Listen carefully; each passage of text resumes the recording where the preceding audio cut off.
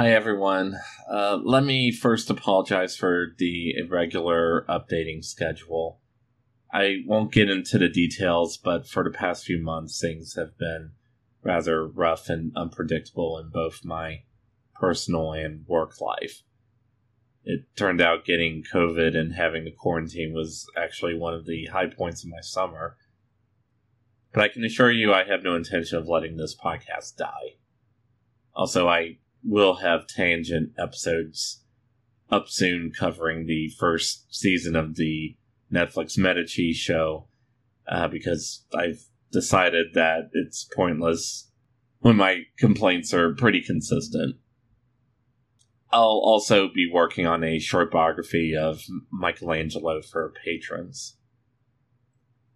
Also, I do plan on covering the new Catherine de' Medici show at some point, about which I'm cautiously optimistic. And in case you're wondering, Catherine de' Medici is one of my favorite historical figures and one of the reasons I'm doing this podcast. So yes, we will have at least a mini-season dedicated to her life. For now, though, thank you for bearing with me. Be sure to check out MediciPodcast.com for maps, bibliographies, and ways to support the show. And if you can't give a donation or get a Patreon subscription but you'd like the show, spread the word to the history lovers in your life. And with that, this is the Medici Podcast, episode 36, The Tigress and the Popolano.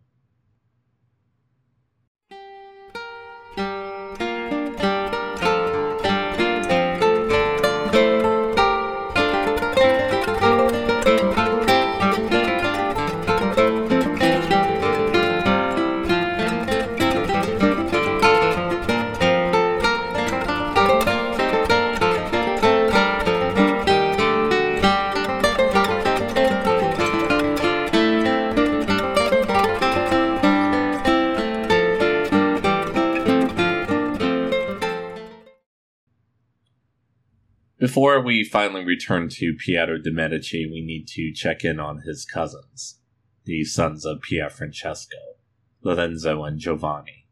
They're not to be confused with Lorenzo the Magnificent or any of the other Giovannis in the Medici family. Which is one of the reasons I'm mostly only talking about them in their own episode. Plus, honestly, not much happened with the two after they plotted against Pietro, were exiled, and then tried to ingratiate themselves with King Charles of France. Lorenzo and Giovanni were involved with various administrative and diplomatic posts with the new government. Lorenzo, in particular, was involved with the plans to reform Florence's constitution and administration. Overall, though, they kept a low profile, siding openly with neither the pro-Savonarola or anti-Savonarola factions that dominated Florentine politics. While a couple of the pro-Medici leaders schemed to create a new government that would have them and not Piero at the head, there's no evidence they ever gave such plans their blessing. Perhaps they knew such schemes were not worth risking their necks over. Or perhaps they genuinely were committed to the idea of a republic where no family, even their own, had a monopoly on power. Certainly by embezzling money from their inheritances, their cousin Lorenzo the Magnificent gave them every reason to reject what his branch of the family had built. Despite this animosity, Lorenzo di Pier Francesco still had a role to play in his cousin's grand dynastic plans for the Medici.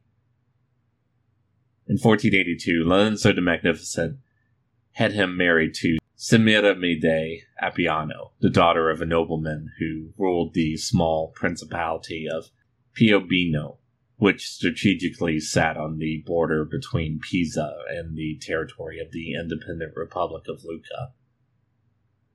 The wedding was another example of Lorenzo the Magnificent trying to expand the Medici's marriage alliances outside the fishbowl of the Florentine elite, especially since Semiramide was also related to the royal family of Naples. The couple had two daughters, Ginevra and Laudemia, and one son who lived to adulthood who was Of course, confusingly for us, named after his grandfather, Pier Francesco. But we don't really need to spend much time with Pier Francesco. The son of this Pier Francesco, however, will play a rather dramatic role in our story, but that's for another time. One of Botticelli's most famous works, The Rites of Spring, was commissioned for the wedding. Art historians aren't exactly sure if it was commissioned by Lorenzo the Magnificent or Lorenzo di Pier Francesco himself.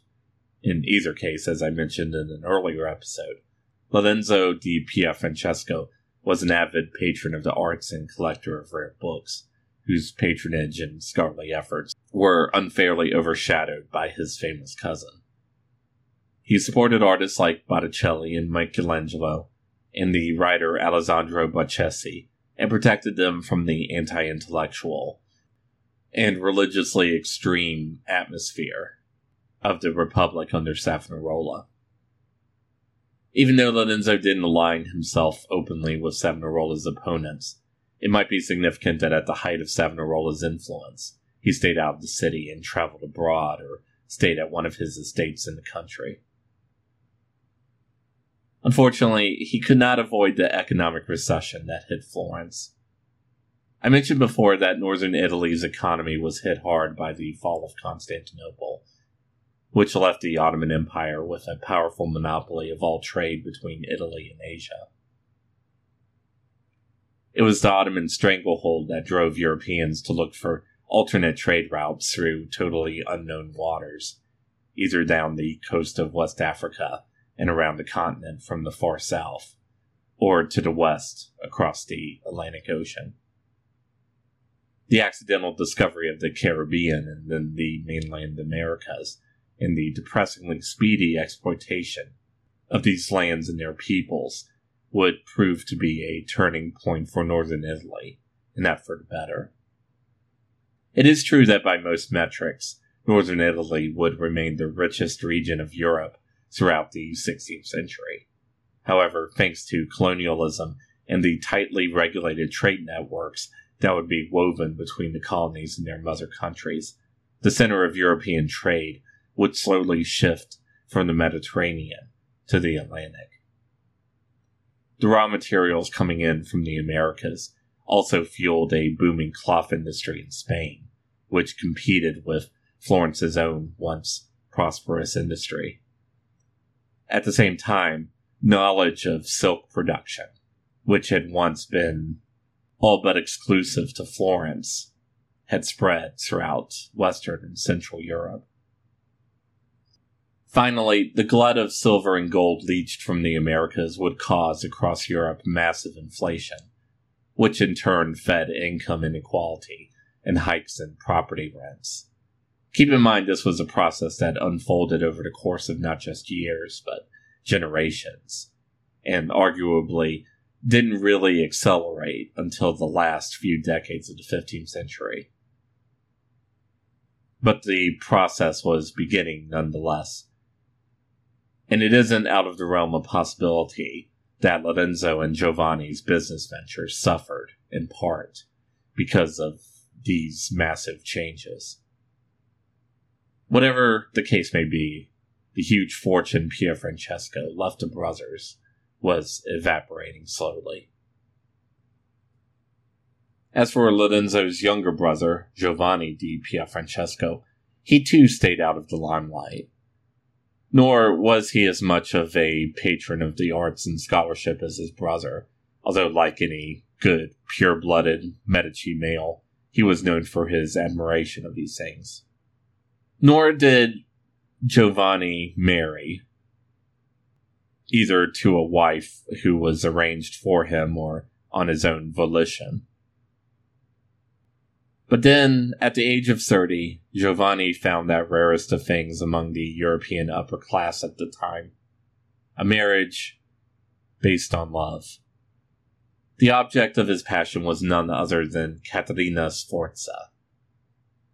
Caterina is usually and rightfully touted as one of the boldest women of the Renaissance, but her life was also one of tragedy before she met Giovanni. Her life started promisingly enough as the daughter of Duke Galeazzo Maria of Milan and Lucrezia Landriani, a woman who we know practically nothing about, apart from her name and the fact that after Caterina's birth, Lucrezia was married off to one of the Duke's courtiers, for the sake of propriety. Whatever her mother's status in society, that did not stop Caterina from being raised and educated alongside her legitimate half-siblings. She read Greek philosophy and Plutarch and Boccaccio. Thanks to the unorthodox Sforza approach to educating their daughters, she even got to learn to ride a horse and handle weapons. Still, there was no question that she would be spared the fate of so many royal and aristocratic girls. In 1473, when she was only 10 years old, she was betrothed to Pope Sixtus IV's nephew, Girolamo Riario. You might remember him as the man who was one of the ringleaders behind the assassination of Lorenzo the Magnificent's brother Giuliano. Caterina was offered up to him instead of her cousin, Costanza Fogliana, whose mother, Gabriella Gonzaga, refused to allow the betrothal to go through when she learned that Girolamo planned to immediately have sex with his intended bride, who was only 11 years old. Duke Galeazzo, sadly, had no such reservations. On Gabriella's refusal to let her daughter marry for that reason, Galeazzo only remarked in a letter, "To tell the truth, Lady Gabriella seems strange and wild to us. We have been considerate of her because she is a woman, and this, being the nature of women, we don't want to argue with them." Caterina had something of a reprieve because Girolamo was more interested in his political schemes than his new wife. But then, when she turned 13, she was sent to live with him in Rome, which was still younger than what was considered the appropriate age for a new bride to consummate her marriage at the time. Caterina would go on to have 6 children with Girolamo. In a reflection of his father's, or perhaps also his mother's, ambitions, the eldest son was named Ottaviano, an invocation of Octavius Caesar, the birth name of the Emperor Augustus. But we know from her many letters that she wasn't content just producing heirs for her husband's ambitions. Instead, she was active in forming her own patronage network and pulling diplomatic weight in her husband and Pope Sixtus's interests. She also set up her own court, attended by artists and scholars, when her husband became lord of the Romagna cities of Forli and Imola. When Girolamo was assassinated, a revolt broke out and she and her children barricaded themselves in Forli's fortress. Only when she had negotiated for the safety of herself, her family, and her supporters did she leave the fortress. At least one contemporary claims that, as she walked away, she gave members of the revolt the fig, the Italian equivalent of the middle finger, that you might still see in Italy today if you offend someone enough. With the military backing of the papacy in Milan, Caterina managed to ensure her son Ottaviano's position as the new lord of Forli and Imola, with herself as regent. Now that she had some degree of independence, she would never again enter an arranged marriage, or a political marriage. Instead, she did something rare, even for an independent upper-class woman of the time. She married a commoner, Giacomo Feo, who had been the steward of her husband's castle, but stayed loyal to the family even after he was murdered. Personally, Caterina and Giacomo seem genuinely devoted to each other. Politically, though, it was a disastrous match. Giacomo, or so the sources say, alienated everyone other than Caterina, even her children. He went so far as to slap the teenaged Ottaviano in the middle of an argument. So it's perhaps not a surprise that Giacomo was assassinated during a hunting trip. Enraged and heartbroken, which is always a dangerous combination, Caterina had the assassin, his known accomplices, and even the assassin's wife and children executed. We don't know for sure if Ottaviano himself was involved, even though he was known to have been a co-conspirator in an earlier plot to kill Giacomo. Either way, even in her grief, Caterina would not or could not implicate her children. But she would find love again with Giovanni di Pierfrancesco de' Medici. He was not as accomplished as his big brother, but he was well-built and handsome. Caterina had dealings with the Popolano brothers before, writing them a sizable loan, but she never met either of them until 1496. By then, Florence had attacked Pisa, which had remained stubbornly independent since King Charles VIII of France liberated the city from Florentine rule. Giovanni was making regular trips to Forli to hire Caterina's troops as mercenaries for Florence, although he might have also been on a secret diplomatic mission to get Caterina to sign off on a formal alliance with Florence, which she eventually did. At some point, dry discussions over politics and mercenary pay gave way to love. She became pregnant, and the two married in a secret ceremony. Caterina tried to hide the truth from her uncle, the current Duke of Milan, Ludovico. After all, she suspected, along with everyone else in Italy, that her uncle had poisoned her half-brother, the previous Duke. But more to the point, it was one thing for Caterina to carouse with some commoner. It was quite another for her to take her own initiative and marry a Medici, who were still a powerful, well-connected family, even if they had been exiled from Florence. In the realm of Italian politics, it meant Caterina was committing herself to a side.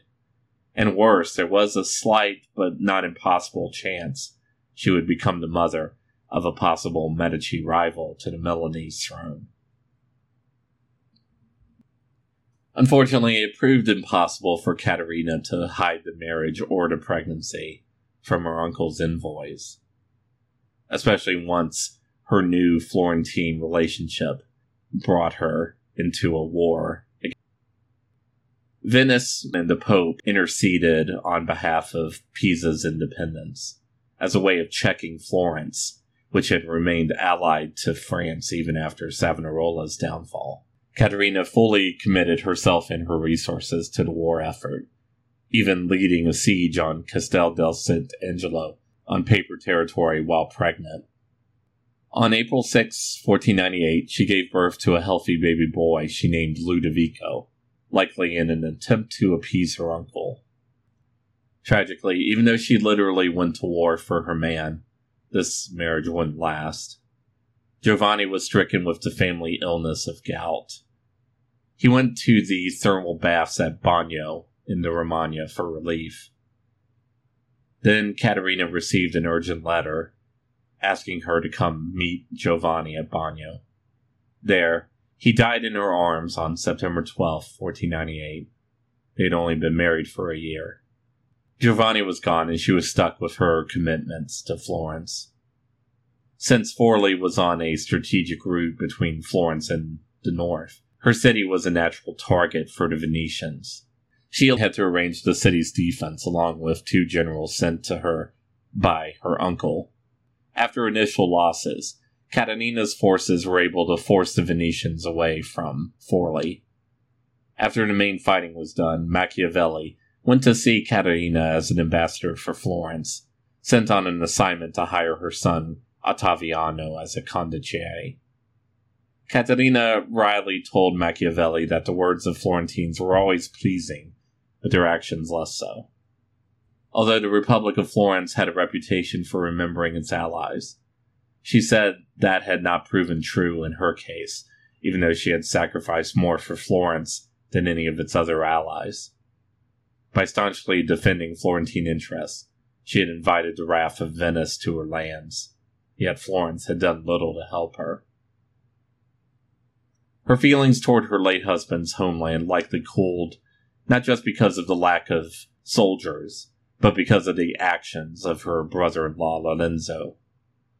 Although Giovanni had left most of his estate to Caterina and their son, Lorenzo took advantage of Caterina's absence from Florence and began doing to her what Lorenzo the Magnificent had done to him and his own inheritance.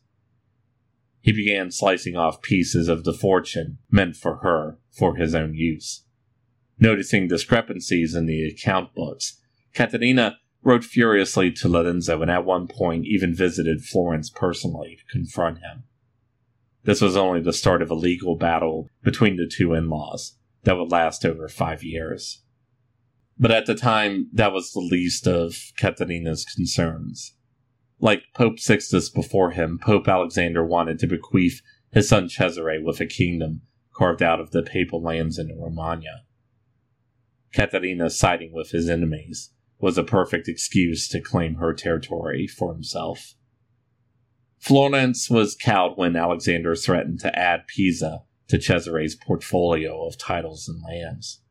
Even worse, the French had switched sides and given Cesare an army. Tired of war, the cities of Forli and Imola both surrendered with barely a fight. Caterina holed herself up in a fortress that was subjected to bombardment by the French for 6 non-stop days. When Cesare took the fortress and learned that Caterina had sent her children, including Ottaviano, the actual lord of Imola, he was said to have flown into a rage and raped her. Still, as a modern biographer of Caterina, Elizabeth Lev put it, for all the pain, misery, and humiliation that Cesare's rape inflicted on her, he could not get the better of Caterina. For despite the threats on her life and her personal degradation, Caterina steadfastly refused to sign over rights to Imola and Forli.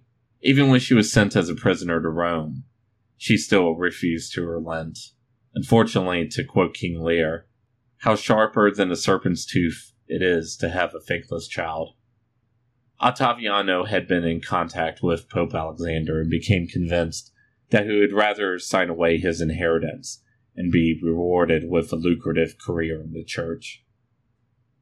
He even began to insist that he didn't want anything to do with his half-brother Ludovico. In one letter to his mother he wrote, "I am under no obligation to take care of little Ludovico, but I would like to be relieved of it, and I can't, unless you renounce your custody of him. I beg you, if you love me, to renounce him immediately, and once I am freed from this obligation, procure for me a cardinal's hat." One of Caterina's retainers fired back to Ottaviano, "The devil must have taken your feelings and your memory." Between her own son caring nothing about his birthright and the poor conditions of the prison she found herself in, Caterina relented. After all, she could at least salvage the future of one of her children, Ludovico de' Medici, whom she would soon rename Giovanni after his father. After signing away her son Ottaviano's rights, Caterina was allowed to leave Rome and moved to Florence in 1501. Caterina had become something of a celebrity among the French and the Florentines for her bravery and because of the brutal treatment she had received from the Borgias. However, one Florentine, Lorenzo di Pierfrancesco, was not pleased to see her. Likely due to public opinion, Lorenzo gave her a townhouse in the city that once belonged to Cosimo de' Medici, while the government granted her Florentine citizenship. However, once the buzz around her died down, Lorenzo retook the townhome, forcing Caterina to relocate to a villa in the countryside. Worse, while she and Lorenzo still fought in the courts for Giovanni's fortune, Lorenzo also went to the magistrates, claiming custody of his now 4-year-old nephew, just to be able to claim his slice of the inheritance as well. Rather perversely, he used the Florentine law concerning abandoned children to claim that Caterina's imprisonment in Rome had proven that she was an unfit mother.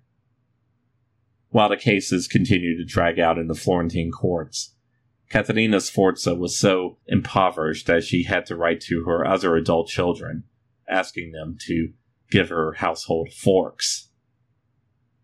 Even when Lorenzo died at the age of 39 on May 20th, 1503, Lorenzo's son Pierfrancesco continued to claim both Giovanni's inheritance and custody of the child.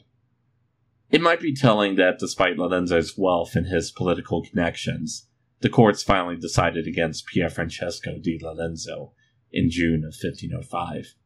Caterina got back custody of her son and her husband's fortune, or rather what was left of it, after Lorenzo had spent years trying to use the money to prop up his failing business ventures. She lived out the rest of her days in the Tuscan countryside, visited by family and well-wishers, until finally she died of an illness that was likely tuberculosis on May 28, 1509. Unsurprisingly, in her will, she granted custody of her son not to the child of her archenemy Lorenzo di Pierfrancesco, but instead to Jacopo Salviati, a rich banker whose family was long associated with the Medici. If only she knew that it would be her son Giovanni, and not Pierfrancesco di Lorenzo, or even his cousin Piero, who would ultimately hold the future of the Medici family in his hands.